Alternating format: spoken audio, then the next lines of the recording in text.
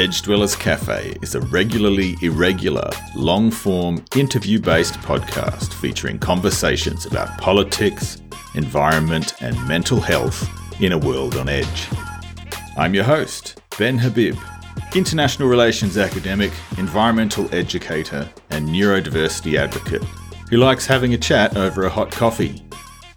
My caffeinated conversations try to make sense of the different kind of edges that define us, divide us, and shape how we interact with each other in a world that's under stress, and what it means to be a little different.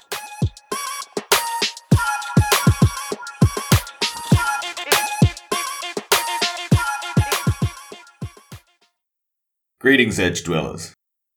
Anyone who's familiar with North Korea is aware of the reprehensible human rights record of the North Korean government and the dire humanitarian situation endured by a sizable portion of the North Korean population.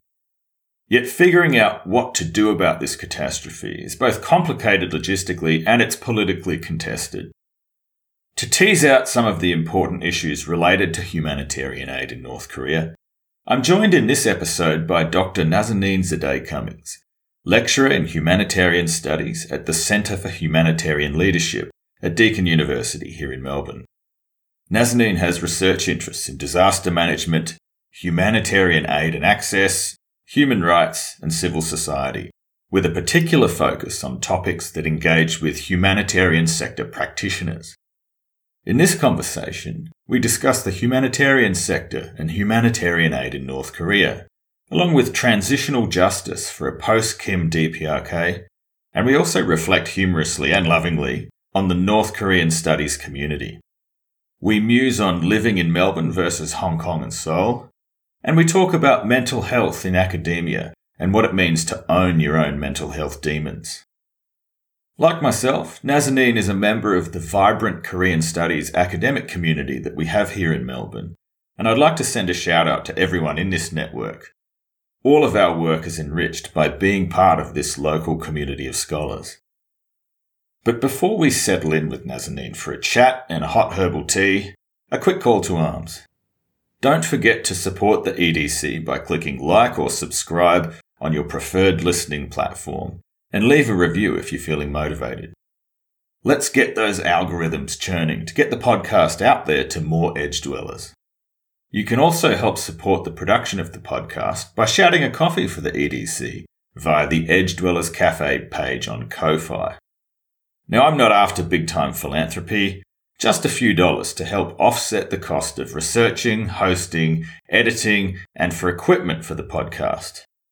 You can find the link to the Ko-Fi page in the show notes and also on the podcast homepage. Now, without any further delay or deliberation, let's kick back with my conversation with Nazanin Zaday-Cummings.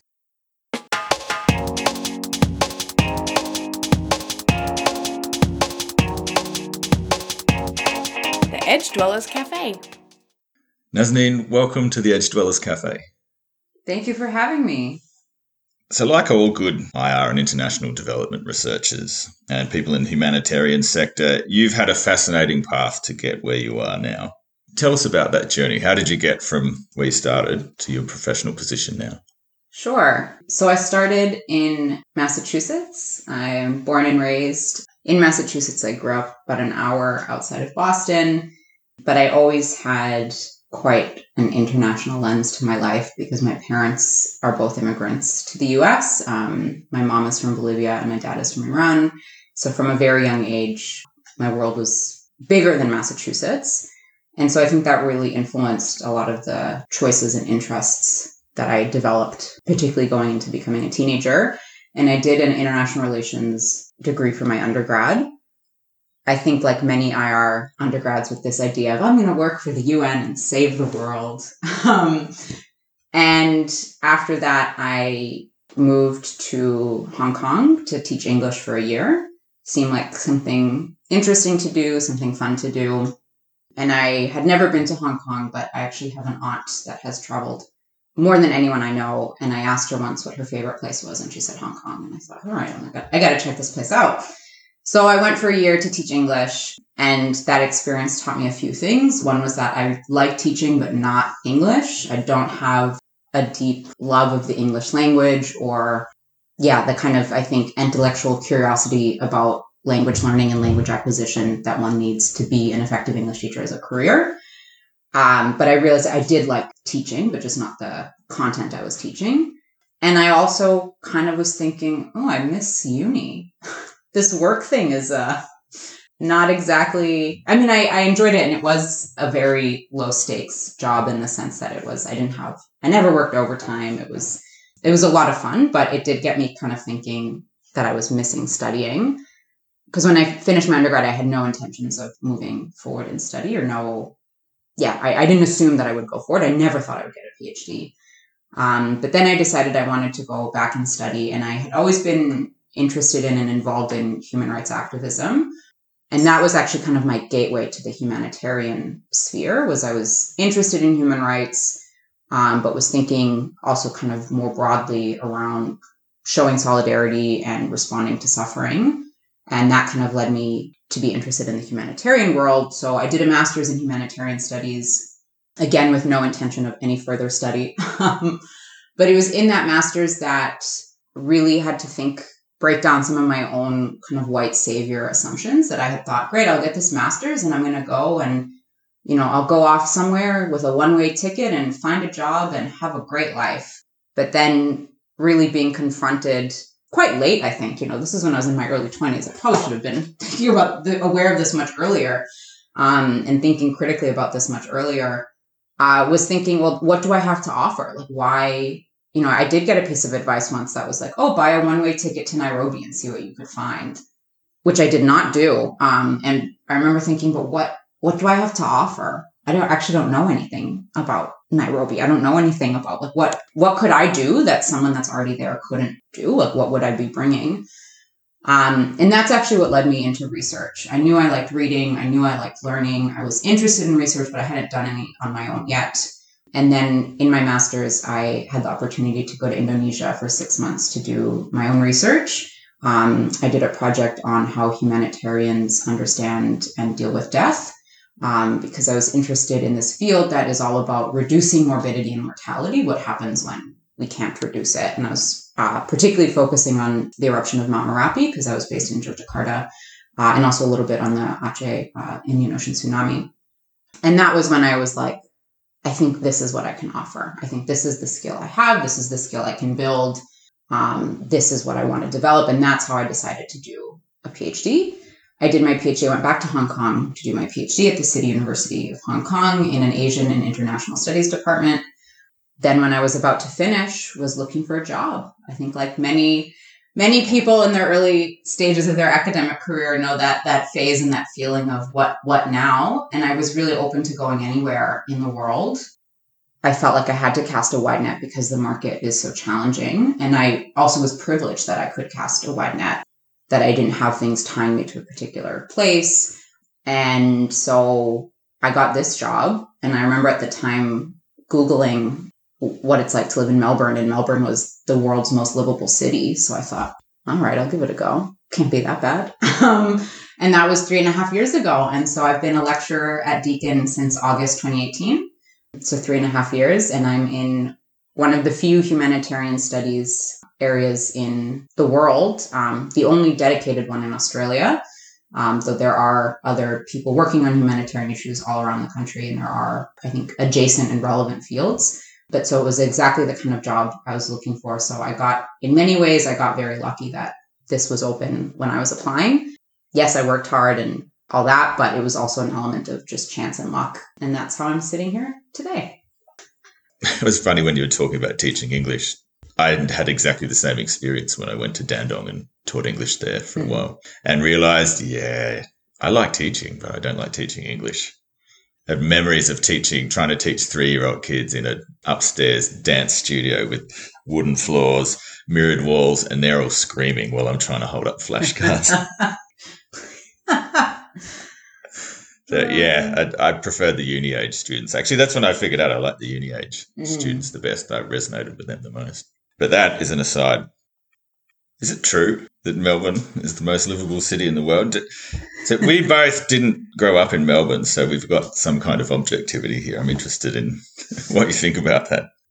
I think livable is such a personal barometer that it's hard to make these sweeping judgments.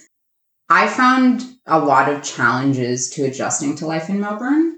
Particularly, I was used to life in Hong Kong where there's people everywhere.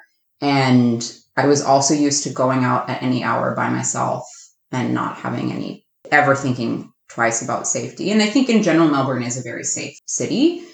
But, I used to go for runs by myself at like midnight with headphones on. And there would be other people also running at midnight in Hong Kong with headphones on. And, so that was a big adjustment. And I often felt I would get quite nervous. Actually, my first few years here, looking around and not seeing people on the street, I'd be like, where is everyone? And then we went into COVID, and that was a whole other question of where is everyone? You don't want to see that many people on the street. So in that sense, it for me personally, that was a huge adjustment to get used to this different style of city where it's more spread out. And it's still quite dense for Australia. And I live in an apartment building, which I really like. So I recognize that there are places that are much more spread out. So for me, that was not livable, inherently livable. That was an adjustment I had to make. But in many ways, I think Melbourne is just an incredible place to live. We have so much great culture, food, things to do, places to go. Public transport is pretty decent. So I think it is very, very livable, and I've enjoyed living here. And I think in COVID, in my 5 kilometers, I fell in love with these 5 kilometers. My little radius, I think, is the most livable 5 kilometers in the world. But again, that's quite subjective. That's for me. The air here tastes like candy. When I first moved from Hong Kong, I would just walk down the street and just breathe in and be like, oh, this is luxurious. So in many ways, it is ultra livable. But I do think, different people have different expectations for a place. And I'm sure if people love the rural life, Melbourne will not also be very livable to them. So yeah, I think it's quite subjective. Yeah, coming from Hong Kong to Melbourne, the lack of people, I think it's a very noticeable thing, isn't it? When you spend time in East Asia, highly populated places, and you come back here. I always had reverse culture shock when I came back from in Korea or China. And that was one of the big reasons, just where's the people? Where's the sensory assault of being in other places that you just don't get in Australia? But I agree. I think Melbourne's a great city to live in. It's very cosmopolitan. There's nowhere like it in Australia, and probably nowhere like it in the world either. Yeah, I would agree with that. If I can add maybe one more thing about the differences between, I think, also places like Korea and Melbourne, that was an adjustment, was the ratio of private, the amount of your life you live in private and public. In Hong Kong, we had very small apartments. I know it's also common particularly in Seoul, to not have a lot of space. So there's a huge cafe culture. And I know Melbourne has a big cafe culture, but if it's a different style of cafe culture. Where I lived in Hong Kong, there were cafes that would be open very late at night. So if I wanted to just read a book after dinner, I would go to the cafe alone and read in a cafe, because I didn't have space for a comfortable chair in my apartment. It was a very small space. People don't have private vehicles. Everything is done in public. And so that was also a very big adjustment. And then in COVID, obviously living so much of our lives in private. And it's one I think about a lot. I mean, I think in other ways, Australians are very kind of public minded. So I don't mean to say that everyone here that everything is ultra privatized and people are ultra home based. I don't necessarily think that's true, but that was another kind of adjustment of what I do at home versus what I do in public. It was a big change. And I think, doing fieldwork in Korea, you might have experienced something similar, the amount of time you spend out versus in. Yeah. And when you're not used to that sort of communitarian culture and coming from Australia, because at the time when I first went to Korea, I was living in Adelaide. I grew up in Mount Gambier in a smaller town. That was a massive leap to go from Adelaide to Seoul. Melbourne to Seoul is not quite as big a jump, but there are significant cultural differences there. I didn't mean to end up doing a tourism plug for Melbourne, but there you go. I liked what you said about wanting to save the world when you're an undergrad. I remember that too. It was in maybe the first tutorial in my undergrad when I started studying international relations. And the icebreaker activity is, what do you want to do with your career? And people were going around and saying very mundane things. And I said, I want to become an activist and save the world. And big round of applause. And of course, I look back and think, that's a bad place to start. There's all of that white saviorism, It's a very colonial mindset that underpins wanting to be the savior, even if it comes from a place of wanting to do good. And I guess that's a really big issue for people moving into the humanitarian sector. Yeah. So I think there's a few things here. I think first I'm going to recall an article written by R.B. Bagios, who's now a PhD candidate at LSE. He's a humanitarian professional, worked in the sector before moving into academia, and wrote on this website called Aid Reimagined that he founded. And one of his articles that I really love and I set as required reading for my students is about how the structures and the underpinning of aid, of the humanitarian aid system, is colonial, but that altruism is not. And so to remind ourselves of that underlying compassion and altruism and care for one another. So when I hear students say things like, I want to save the world, or I think about my own kind of aspirations of saving the world, I think, yes, there is absolutely that part of why you, what can you do to save the world? Why do you think that you are able to go into a place that you have no connection to and save it? So I think there's that side of it, but then there's also the side of, well, what is underpinning that? Why do you want to save the world? Is it a care for others? Is it this belief in humanity? Is it a love of people? And I think connecting with that and thinking, well, then how can I channel that into more just and equitable ways of support, rather than ways of support that maybe seem supportive but are actually perpetuating power imbalances or perpetuating my privilege over others. So I don't think, particularly if an undergraduate student ever listens to this and thinks, but I want to save the world, like, oh no. I think that's not something to then just assume, well, I have to throw out that idea. I think it's really worth unraveling that and seeing, well, what's at the core of this? What beliefs do I hold that make me want to help people? And then thinking about, well, what communities am I a part of that I can tap into for that? And I think that was a big learning for me, was this assumption that my master's degree is called International Humanitarian Action. So there's this assumption that, oh no, this doesn't happen here. This is international. And I think it's really important, no matter where someone is from, but I'm going to think particularly from the mindset of someone living here, it's important to think about, well, how can I show humanitarianism and how can I show compassion within my own community? And unfortunately, Australia has no shortage of humanitarian crises, disasters, as I'm sure many people listening will have experienced themselves, horrific policies toward refugees. COVID was itself another kind of humanitarian crisis. And so I think this idea of, I want to save the world, well, what else can you do? What can you do closer to home? And that doesn't also necessarily mean home as a place. I think also as particularly young people, which now that I've said that out loud makes me sound really old. But particularly people that have spent a lot of time living their life online, or spend a lot of their lives online, that they may have, communities online, transnational online communities that are not place-based, but are still a community. How can we support, these different types of communities that we're a part of? So yeah, I don't necessarily think it's a knee-jerk reaction to hear someone say that, to say, I want to save the world, think, oh no, that's a horrible thing to say. I think unpacking a little bit and going more to the foundations of that, which for me is a love of people. I think people are really great and really cool and really interesting. And I think everyone should be able to live the life they want to live and experience the world that they can to the fullest. Even though a lot of humanitarianism is about quite foundational needs, for me, there's always that kind of underpinning of, well, I hope that this can lead to flourishing and, not only just responding to suffering, but enabling people to, maybe enabling again is kind of a power-laden word, but yeah, supporting people and being able to lead the life they want to live. So for some people, it will be a faith-based reason. For some people, it will be secular. For some people, it will be changing as their life moves on. They may initially start with this belief in humanity and then, evolve into something else. But I think, yeah, the underpinning ideas behind why people want to save the world, I think, are really important and can help us unpack and unravel some of that more power-laden negative aspects of white saviorism. So some deep critical self-reflection and narrowing your horizons of what you're actually capable of doing. Exactly. So you talked about finding your niche as a researcher, that's your big contribution in the humanitarian field. What's the relationship between research and practice in the humanitarian sector? How would you describe that?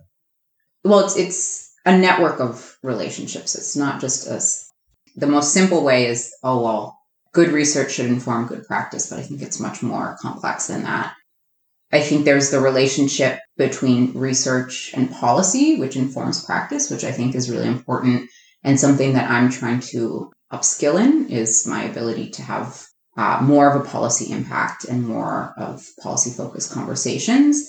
Because most of my work focuses on North Korea, where there is, the sanctions regime, where there are restrictions by home countries that influence what non-state actors are able to do. And this is talking pre-COVID, but also once the borders do open, these policies impact what humanitarian practice can look like.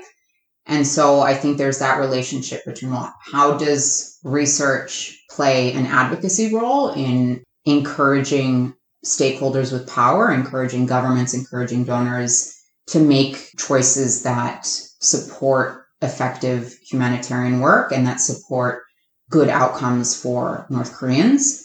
So I think that's a really important aspect of the relationship.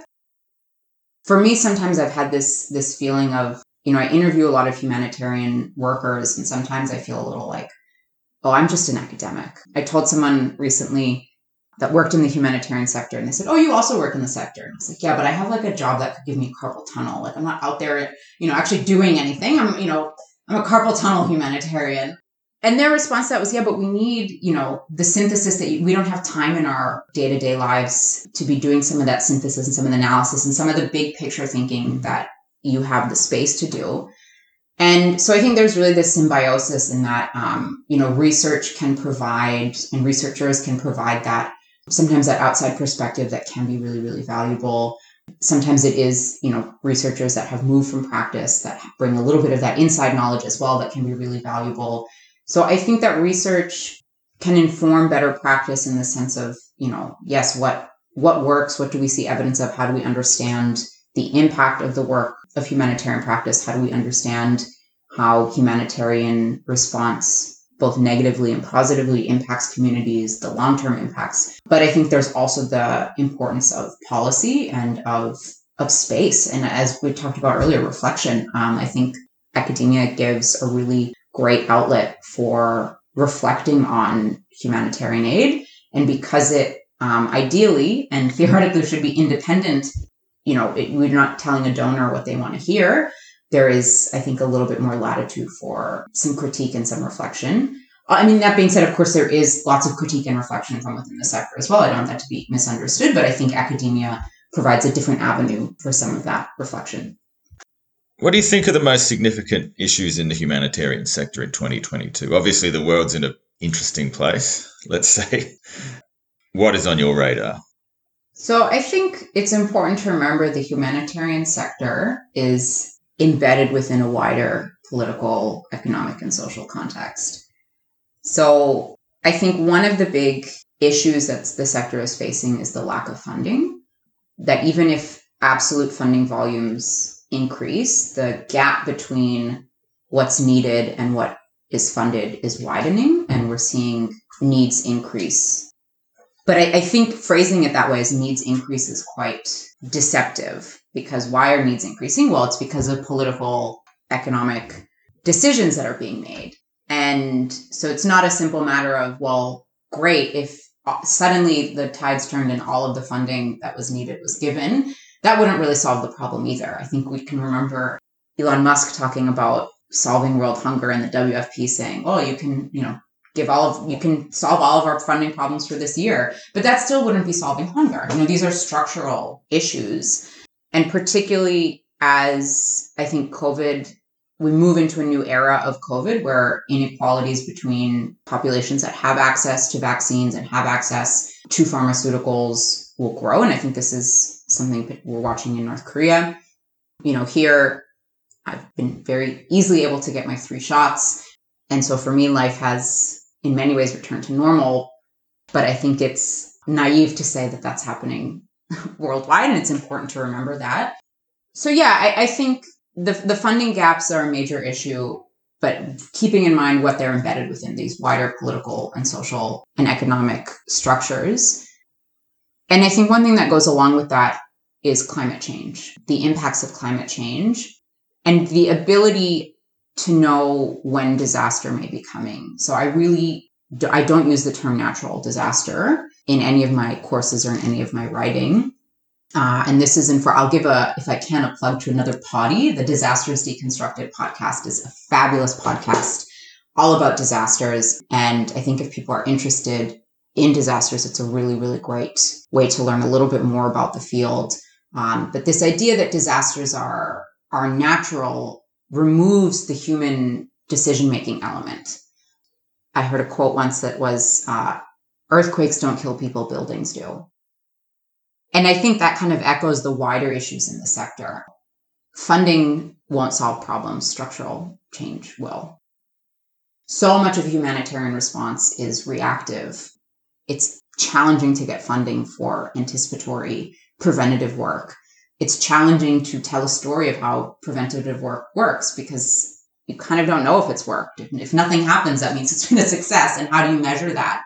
And how do you measure that for the donor? So a lot of my concerns are built around funding, but they're not, again, I don't think that actually achieving 100% funding will actually solve problems. It will make things a little bit easier, but those structural underpinnings will remain. And I'm talking, what am I talking about when I'm talking about funding? I'm talking about the funding that I track and follow that's organized by, channeled through the UN system, through UN-OCHA, financial tracking service. FTS is one of my most visited websites to see how much are things being, but this is only a certain type of humanitarian action. This is humanitarian work that's channeled through the international system. And not enough of this goes to local actors. So also what's missing from this data is, well, how are local responders equipped or not equipped to be able to deal with the problems they're seeing? Are they able to access solutions to these problems? And this, I think, speaks to the kind of colonial structures of the humanitarian system. Who is leading the decision-making? Who is leading the understanding of what needs to be done? So I think there's a lot of problems and a lot of issues facing the sector, both this year and next year and for the foreseeable future. That issue of localization of humanitarian aid delivery, that's really interesting. So what are the pros and cons of devolving decision-making and responsibility to the local level? I'm going to test out some thoughts that I have here. Let's see how they go.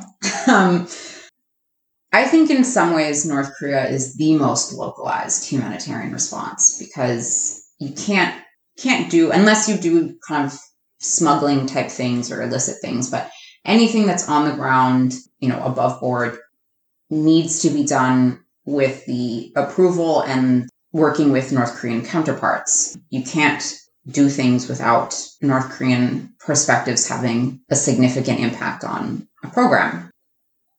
For many people, or for maybe for the sector more widely, localization means devolving to the local when the local looks like us, when the local is structured the way we have political structures. So we expect to see civil society, we expect to see a democratic government, we expect to see things structured in a way that is familiar.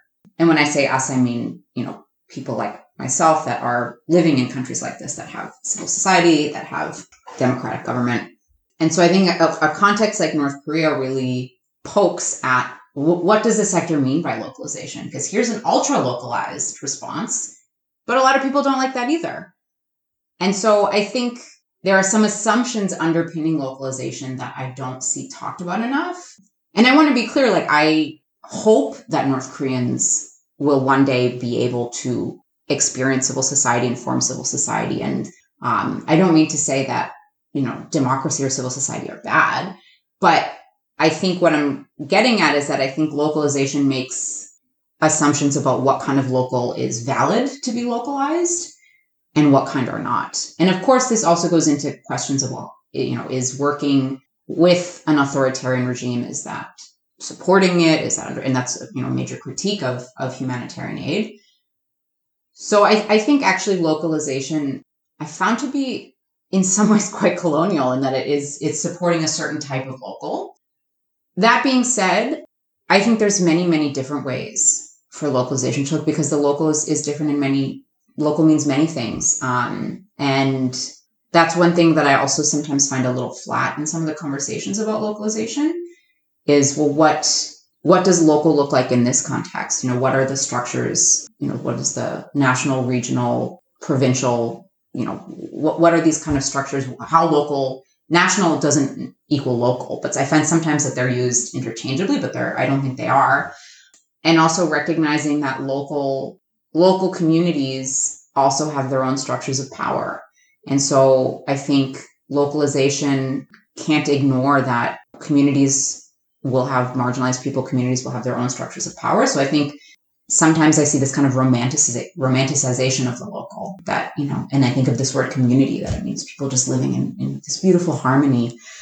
And of course, I do support community building and local organizations and local structures having the power that they deserve, but also acknowledging that, this isn't some romantic utopia, that local and community are not synonymous with equitable or just.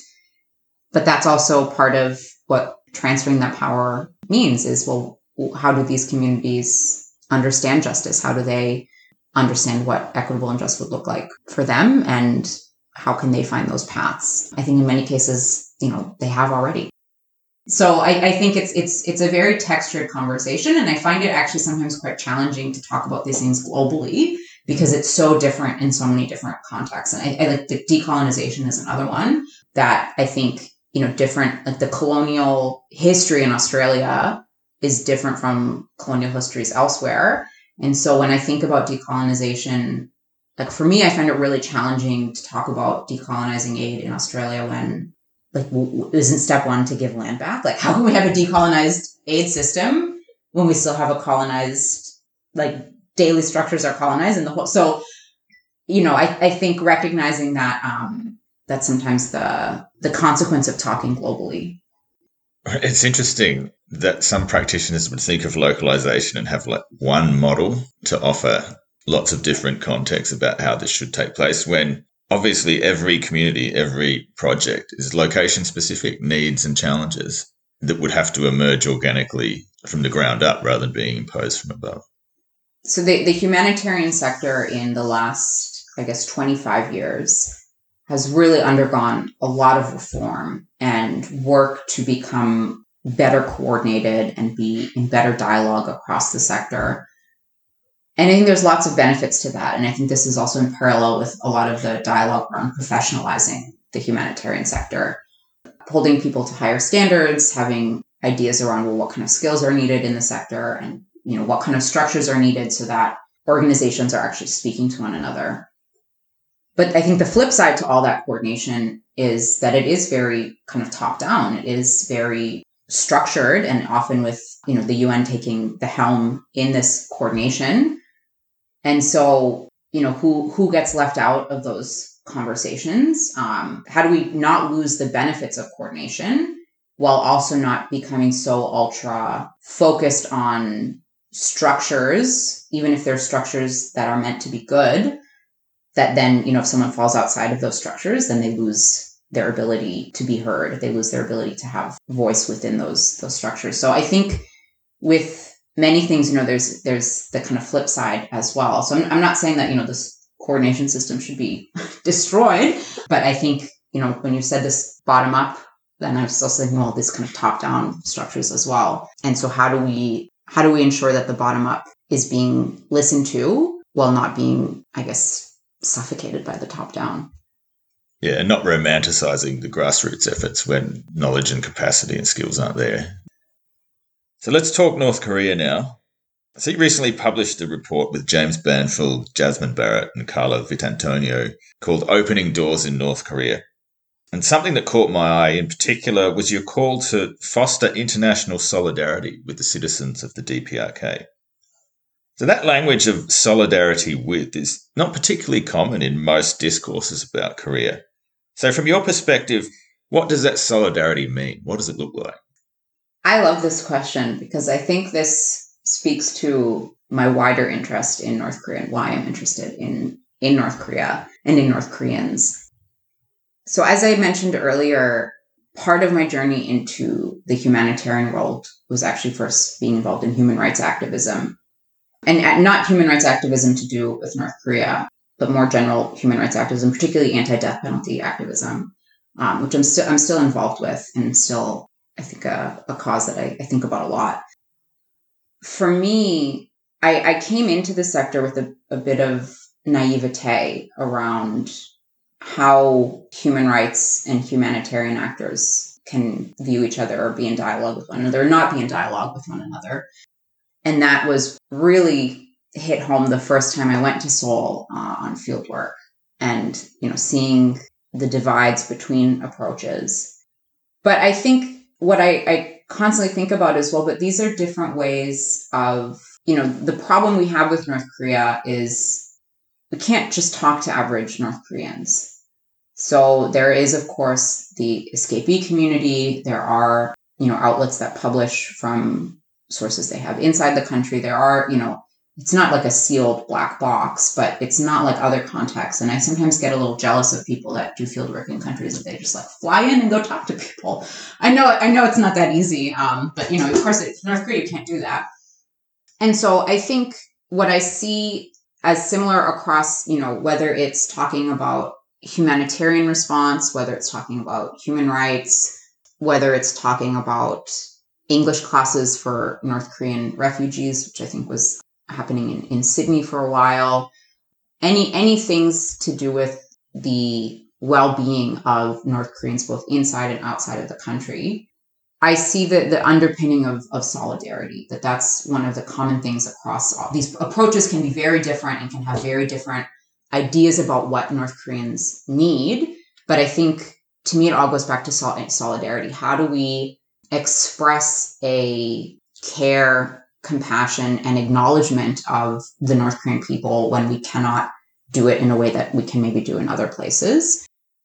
I think of a quote I heard, I think it was from Ed Reed, who was a humanitarian worker with Mercy Corps, I believe, in the 90s. And he wrote, one day will the North Korean farmers thank me for the work I did, or will they condemn me for the work I did?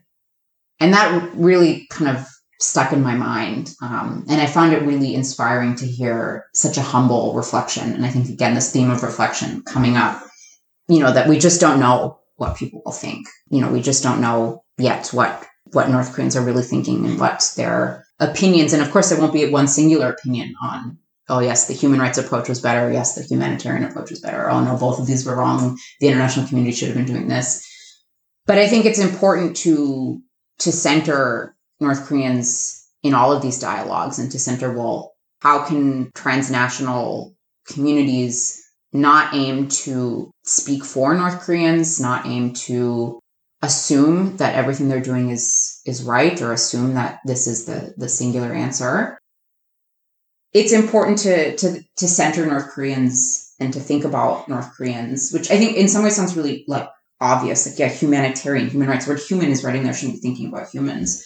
But I think it always bears remembering. And so to me, solidarity is a way of thinking about this transnational work that does center North Koreans and thinks, well, removing these labels of humanitarian, human rights, whatever, what does this boil down to? And to me, it's around solidarity and around the hope that North Koreans can have a future that is conducive to them being able to live these fulfilled, flourishing lives that I was kind of talking about earlier. Yeah, this is a very difficult group of people to center, isn't it? Because, in some instances, you see North Korean people, quote unquote, can be used in the same way that unborn children or future generations can be used. So this amorphous group that doesn't really have a voice of its own. And so you can use that as a rhetorical marker for any kind of political position. But having said that, there are North Korean voices that can be accessed. But then the biography of the people that do make it out of North Korea and can talk is a very narrow sliver of the greater mass of North Korean people. So it's a very complicated question. What is the good strategies to centering North Korean voices? So I think there's a few. I think first is this plurality of voices that, people will have different opinions, and not assuming that one voice speaks for others, the danger of the single story. I think there's also, I know there's this whole genre of defector literature, but there's also another genre that I'm finding really interesting right now about humanitarian workers that have written books about their experiences in North Korea.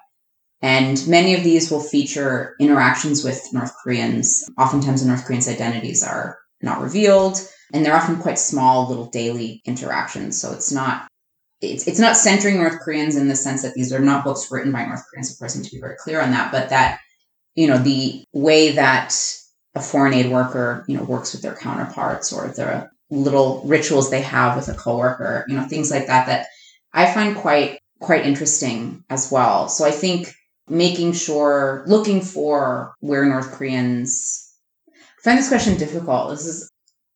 Well, maybe let me reframe. So you remember what Marcus Bell had to say about the defector literature on this podcast? When I know you listened to that. I can't remember if you remember it. So from the perspective of his research, he talked about the pressures that come with being a celebrity voice. Mm-hmm. For someone who's written one of these famous memoirs, and it's okay, you've written your book, you've told your story, then what? Mm. And so that interaction with the defector's need to continue earning a living, mixed with the US or South Korean media publication industry and the need for new content, where does that lead? Well, there's this whole economy around escapees and defectors, and some of the dialogue around North Korea from earlier years has improved because people now, people that know nothing else about North Korea will maybe pick up a defector memoir or, see a defector speak. And I'm not talking about South Korean audiences. I'm talking mainly about particularly American audiences, Australian audiences.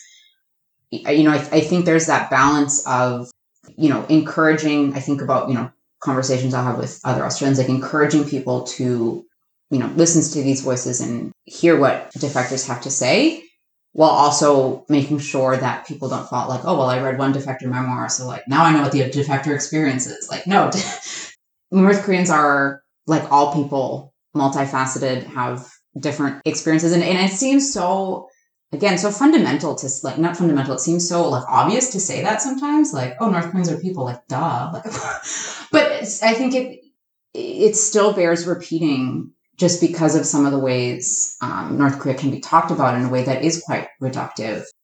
I had the honor for actually the first time of working with a defector on a project that Timothy Cho spoke. He did a talk for a project I am working on with my colleague Danielle Chubb and Sarah Son, who's based. Danielle is at Deakin as well, and Sarah is in the UK.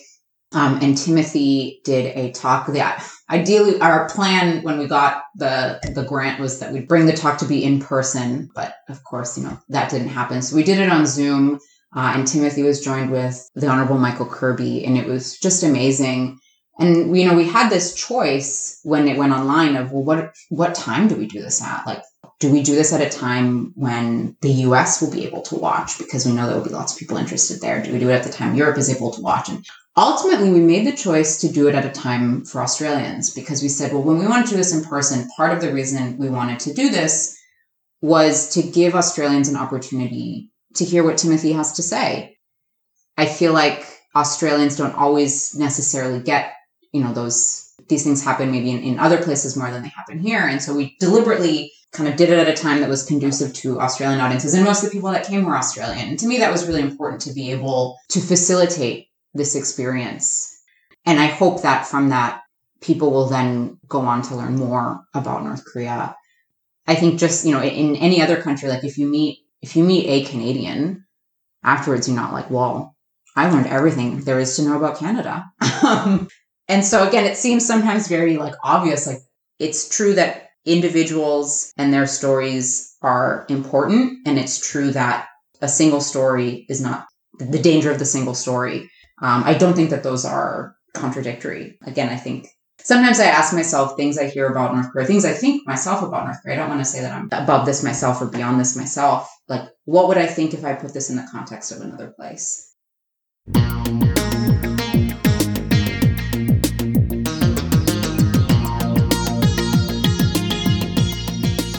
The Edge Dwellers Cafe. The Kim regime obviously contributes to the ongoing depredation of North Korean citizens, and clearly this is well known. But you've also argued that the international community gets in the way as well. What does the international community get wrong in its approach? Yeah, I think a few things. I did a project on sanctions impact on humanitarian aid that was published in 2020. It was interesting to see, what really is the experience for humanitarian actors trying to navigate the sanctions regimes. Of course, there is humanitarian exemption, but even the threshold of being able to put paperwork in to get an exemption is quite high. And that was one thing I found, again, talking like these assumptions that are maybe built into some of these systems, that the assumption is, well, if you're a big NGO with a legal team, you can navigate a sanctions regime. But what if you're a small NGO? There's many small NGOs that are purpose-built to focus on North Korea that don't have giant legal teams at the ready. So I think, one thing that came out of that work was the resource burden of the exemptions. And so I think thinking around, yes, humanitarian exemption, but then what burden does that exemption put on these organizations? And how can these exemptions be done in a way that reduces that burden? So I think things like having whitelists of things that, would be exempt that don't need more paperwork. I think the U.S. Special validation passport system, which was introduced after the death of Otto Warmbier, where Americans needed a special passport every time they wanted to go to North Korea, was just so inefficient and so unfair to these humanitarian workers and people that had spent a lot of time engaging with North Korea now needed every time to be able to do this. And if I remember correctly, I think now they're changed to allow for multiple entry special validation passports, but no one's had the ability to profit off of that yet because of COVID. So I think some of these, these measures really need to think about, well, what is the impact on humanitarian work? So I think that's one way. And I think the other way is funding. A lot of the humanitarian country team appeals were severely underfunded.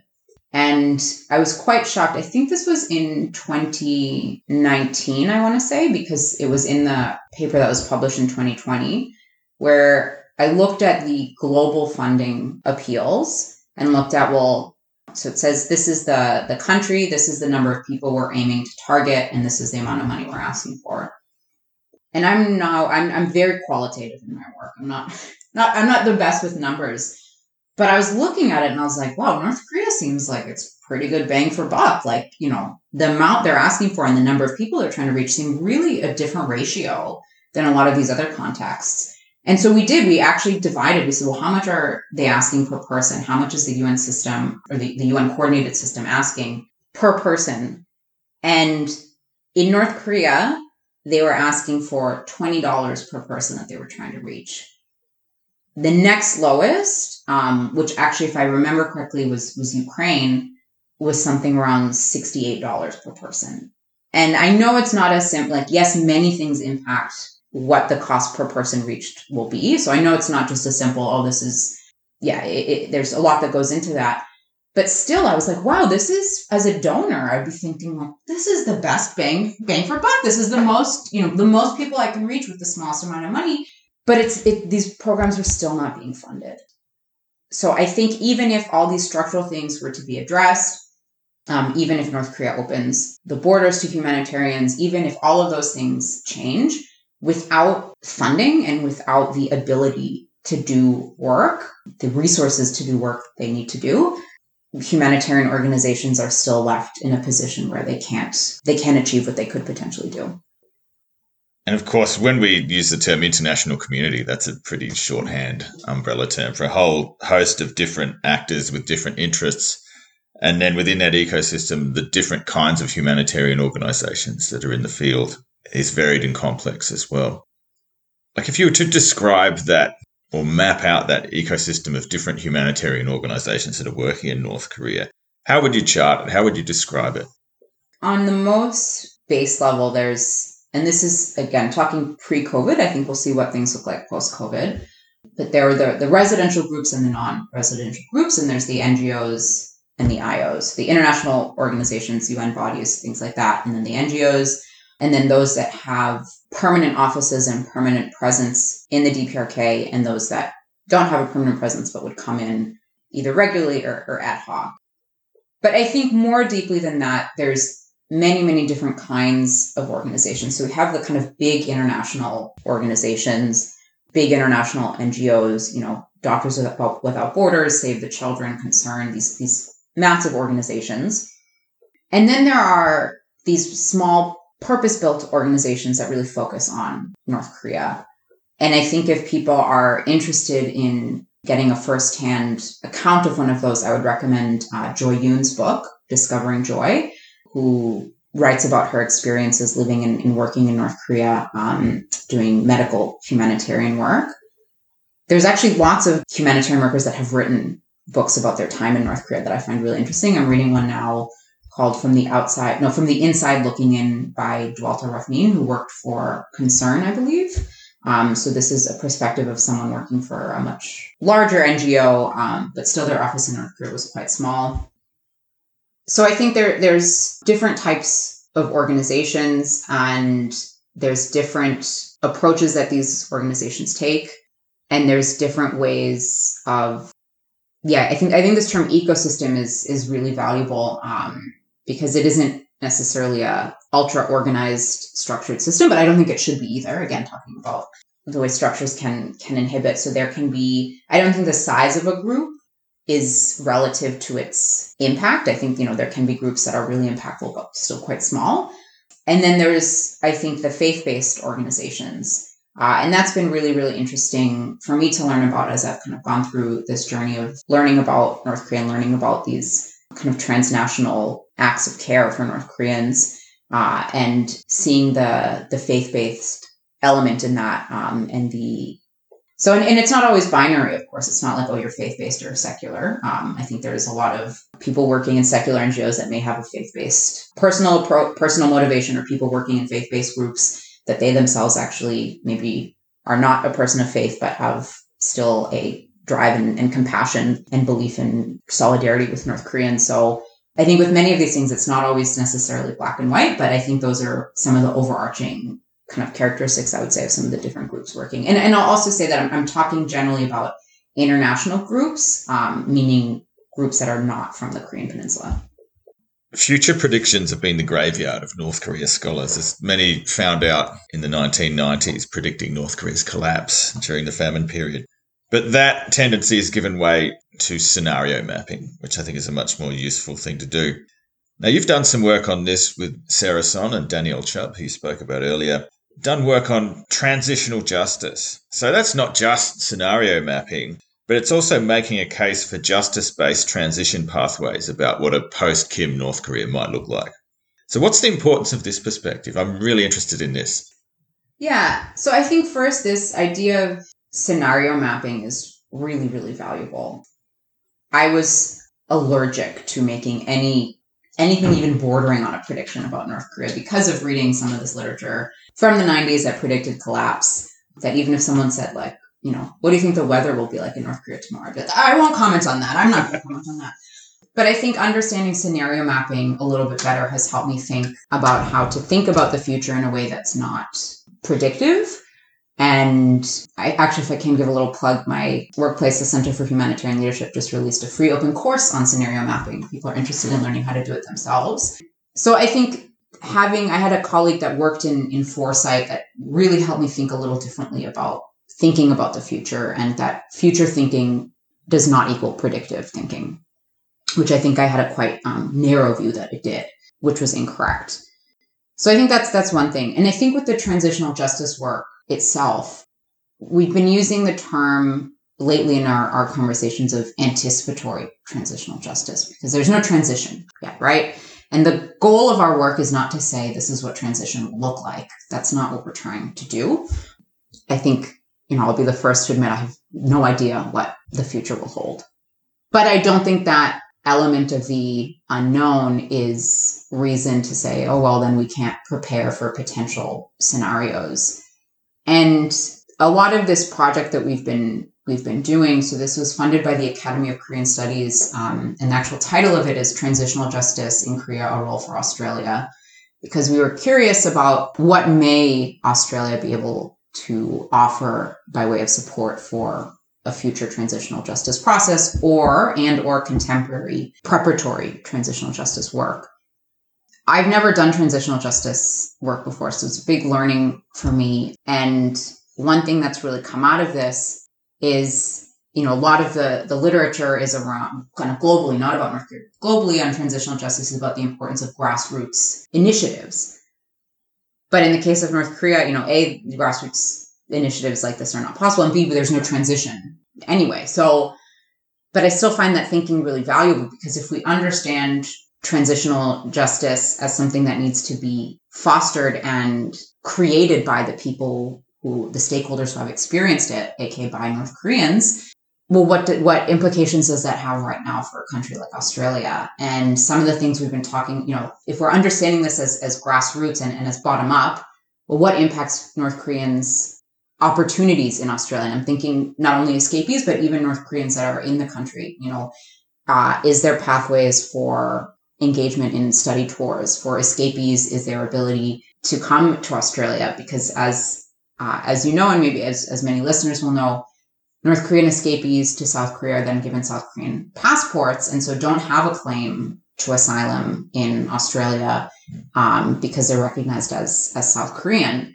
And so we're thinking around, some of these structures around how Australia creates opportunity. And I don't think creates enough opportunity, but that's another conversation.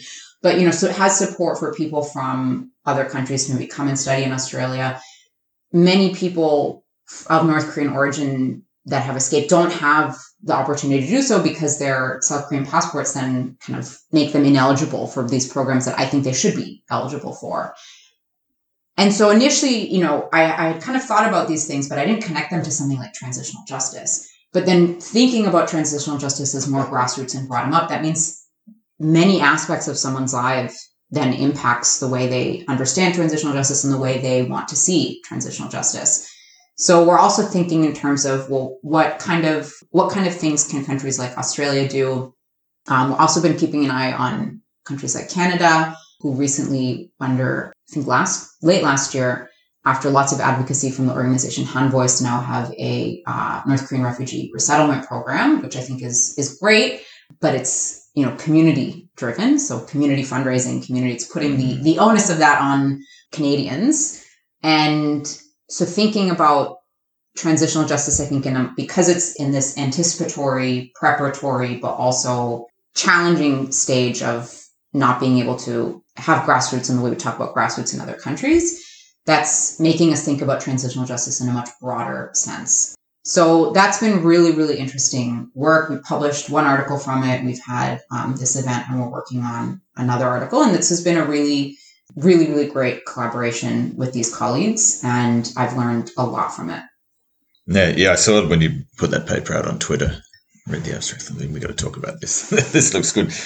Is there any connection between work that's been done on transitional justice in the climate change space? Is there any relationship there? I don't know, but I think that's something I'm going to have to look up. I'm going to have to learn about. Yeah. Write it down. Because in this anticipatory kind of nature. Yeah. Because that word transitional justice, from my understanding, there needs to be a transition for there to be justice. But I think climate change is another example where we're in the transition. We're constantly going to be experiencing this. Podcast interview bears immediate fruit. So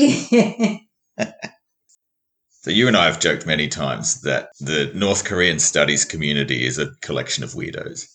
And we say that very lovingly because we're weirdos in this community too. But what is it about this group of people? What attracts people to this particular field? And it's a diverse group of people, so it's a diverse group of weirdos. But what is it about North Korean studies that's so interesting in this regard? So I think the first time I kind of used this term weirdos was in a very unself-aware way when I was like, wow, everyone involved in this is a little weird, but not me. Not me. And then later being like, oh no, me too. Me too. And look, I think the term weird in a very, as you say, kind of loving and respectful and kind of celebratory manner. I think part of it is that academia is kind of weird. Like to be so interested in something that you're going to spend several years on a PhD to just delve into it without really any prospects of job security afterward or any semblance of a well-balanced work-life balance in those years or in the years after. It's not I think it takes a certain type of personality to begin with to really want, and that's not to say other professions, I think there's lots of professions where people can channel their passion. This is just the way it manifests in academia. So I think that's the starting point. And I think when it comes to North Korea, I think people have to be very creative. And that's one thing that I find so inspiring about a lot of work I read about North Korea is the way people, again, you can't just fly to North Korea and do your field work. So people have to come up with different ways of trying to understand North Korea, different ways of trying to collect data and use data in different ways to answer the questions they have. And so I think it also attracts a certain type of personality that wants that kind of problem solving and that creativity, in that, maybe to many of these people going off and flying somewhere and interviewing people really just doesn't seem that as interesting as, trawling through these documents online and trying to pull a picture out of those. So I think that balance of creativity and of passion makes it a really interesting group. And I think it's also very diverse. And maybe not diverse. I think it could be much more diverse in many ways, both in terms of gender, but also in terms of race. And, I think about a lot of the North Korea kind of specialists that we tend to listen to in Australia and in the US and kind of in the West, whatever that means, that maybe they're Korean, maybe they're American, maybe they're European, but, there's so many people from other parts of the world that have spent significant time in North Korea that are from countries that have, deep diplomatic ties, that I feel sometimes we often don't listen to enough or hear from enough. And that's not because they don't have the expertise, but I think sometimes the idea of, who is a specialist on North Korea can be, gendered and racial. So when I say it's diverse, I think it could be much more diverse in many ways. But there is diversity of opinion. There's a diversity of understanding of what work is needed to be done to try to understand North Korea better, or even that goal, is the goal to understand North Korea better? Is the goal to understand how the international communities, I guess we can say, because it means many things, interact with North Korea? So I think it's a really interesting group of people. It's a really interesting field. I am really looking forward to reading Jeffrey Robertson's work on watching the North Korea Watchers. I think the fact that someone is studying this group shows that it's not just us thinking like, wow, what's up with these people? What's up with this community that we're a part of? And again, in a very loving and respectful way, this little world of weirdos. Yeah, I'm very much looking forward to having a chat with him when his work's complete. Because he wouldn't have started doing this work if there wasn't something inherently interesting about this collection of people. Exactly. Something that you and I have discussed several times is the issue of mental health in academia. How did we start talking about this? Yeah, how did we? Well, I think I had read about you before I met you. And then I met you in Seoul, and that was like, oh, wait. That's the guy with the blog. But then, that was when I thought I'd never see you again. I was like, nice to meet you. Go enjoy your life in Australia, a place I will never visit or go to or have anything to do with. One of the first times I think we talked about this was in relation to difficult review processes, which is most academics are no stranger to this. What do you see as some of the stress points in our line of work as academics? What are some of the things that have impacted you from a mental health standpoint? I think one of the things is this feeling almost of guilt, that there are so many smart people that do really great PhDs that have trouble finding a place within this really restrictive market. And so I think sometimes when I'm feeling stressed about work, I then have this impulse to think, well, but I have a job. Why am I complaining, or why am I stressed about it? But I know that's not a healthy way to think about it. I think, the fact that the system is unfair and that many people that do brilliant work don't have a pathway into academia can be true at the same time that it can be a challenging field to work in. They're not mutually exclusive. But yeah, I would be lying if I said I didn't sometimes feel that guilt, which then compounds sometimes the stress. Well, then I feel guilty for feeling guilty. And I think because it is, I really value, we've talked a lot about research, but my teaching is also really important to me. And I think one of the big stress points is around, do I feel that students are getting what they deserve and what they need to be able to learn? But also I can't be working 16-hour days every day to be able to deliver them what they need and what they need and what they deserve. And the times that the university thinks that things should get done and can be very different. And so I think sometimes there's this stress of, am I providing to am I giving students everything that I can give them, but within something that's reasonable for myself as well.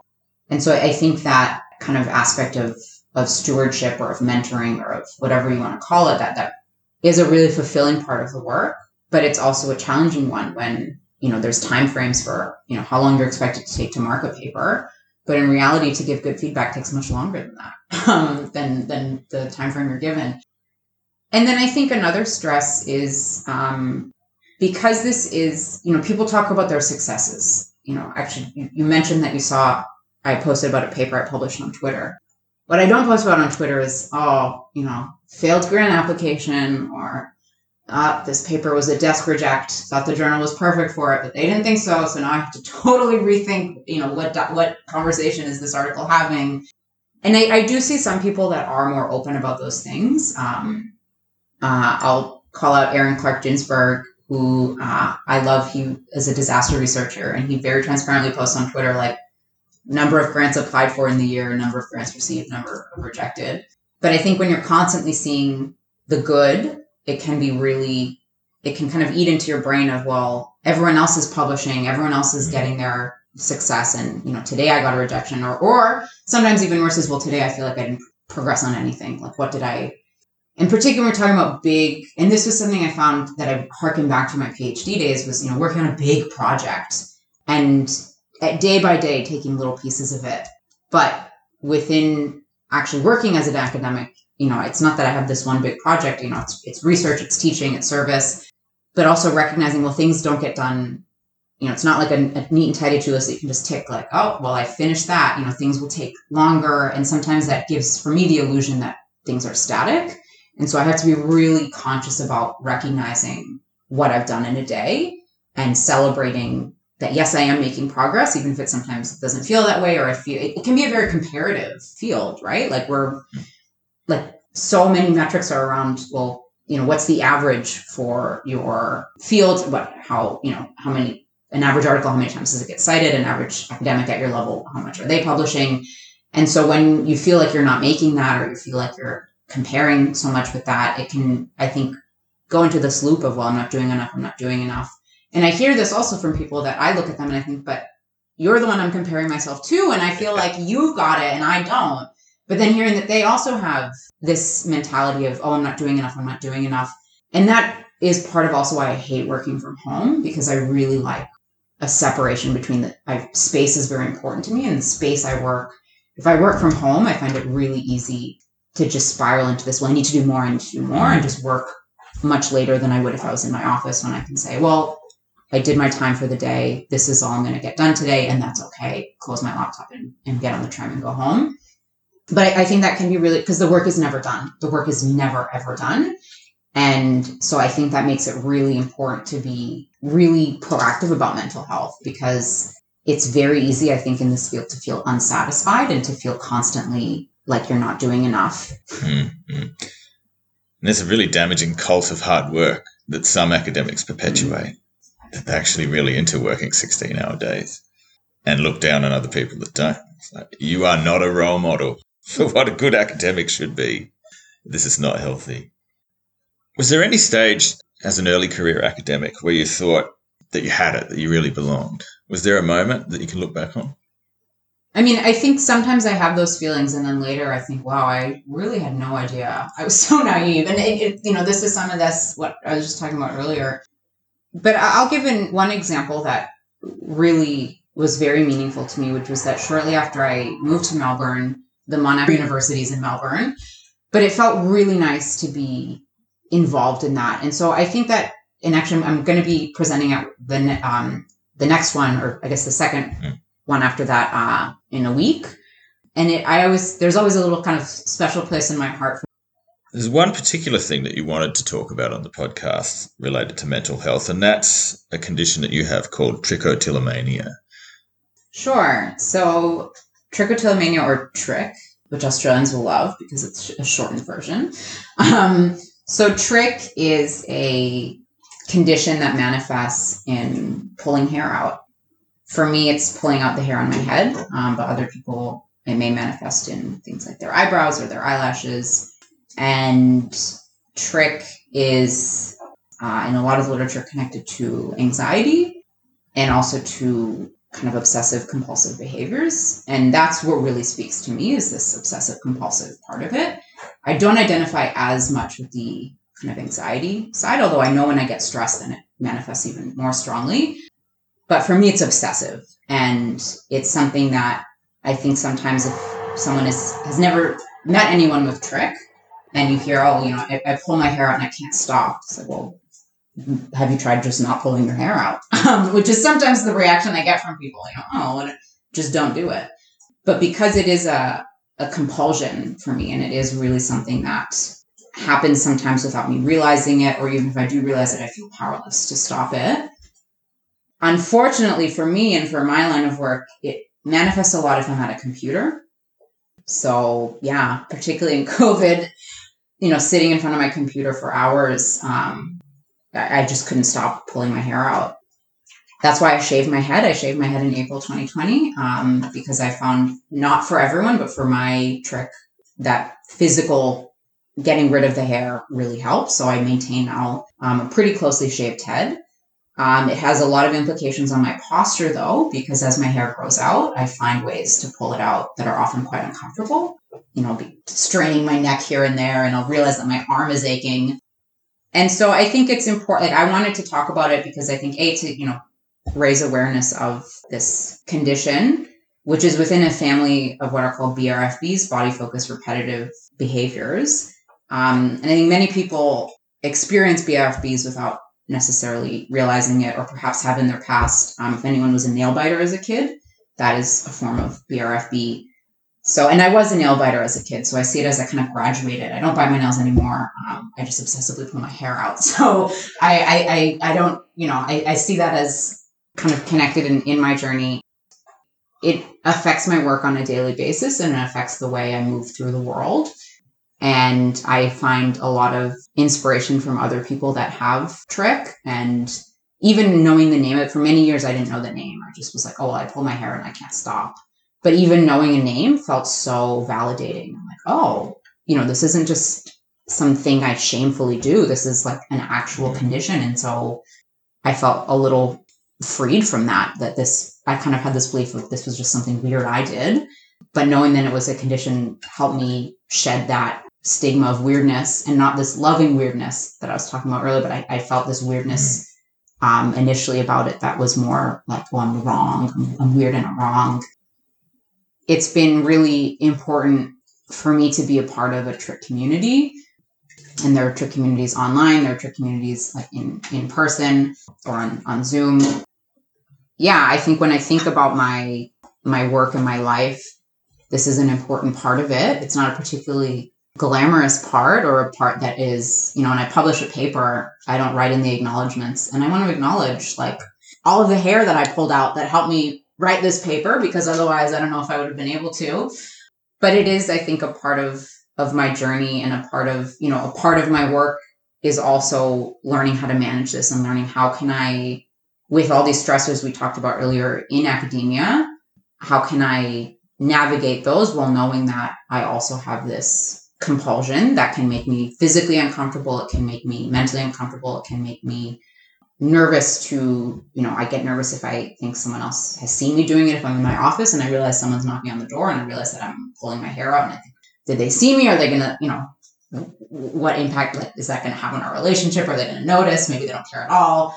So yeah, I think I just wanted to talk about this in case anyone else is listening that has trich or knows someone that has trich, because I think stigma is, and unfortunately that people carry a lot of stigma that have trich. I know I have, but in recent years, particularly since shaving my head, I've just been like, I've let go of a lot of that stigma because I now visually carry my trich with me everywhere, which has helped me kind of come to terms with it and come to a little bit of peace with it.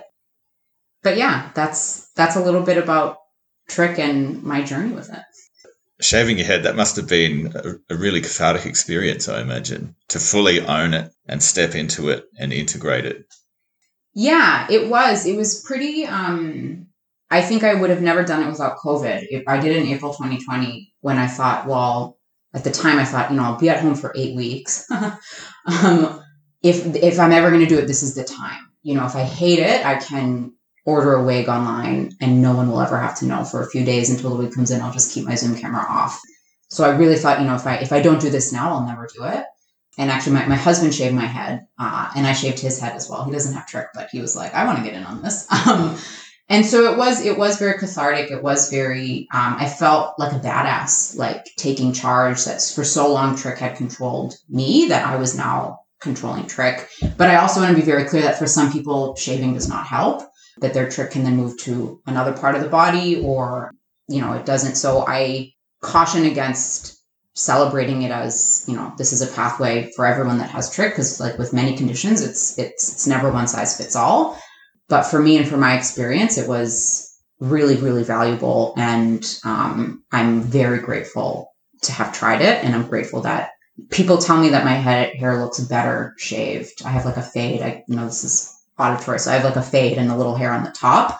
And many people have no idea that it has anything to do with trich. They just think that like wanted a cool haircut. And so I also feel grateful that people have had that kind of response, and that I get sometimes questions about it, but I don't get questions of like, oh, aren't you waiting for your hair to grow out? Or can't you, you should grow your hair out. Actually, I had a friend kind of intervene and say, you should never grow your hair out again. You look so much better. So yeah, it was very cathartic for me. Mm-hmm. But there's such power in confronting the stigma and shame, and to stepping into that vulnerable space. So thank you so much for talking about that and disclosing on here. This is what the Edge Dwellers Cafe is all about. Nazanin, thank you so much for joining us at the Edge Dwellers Cafe. Thank you for having me.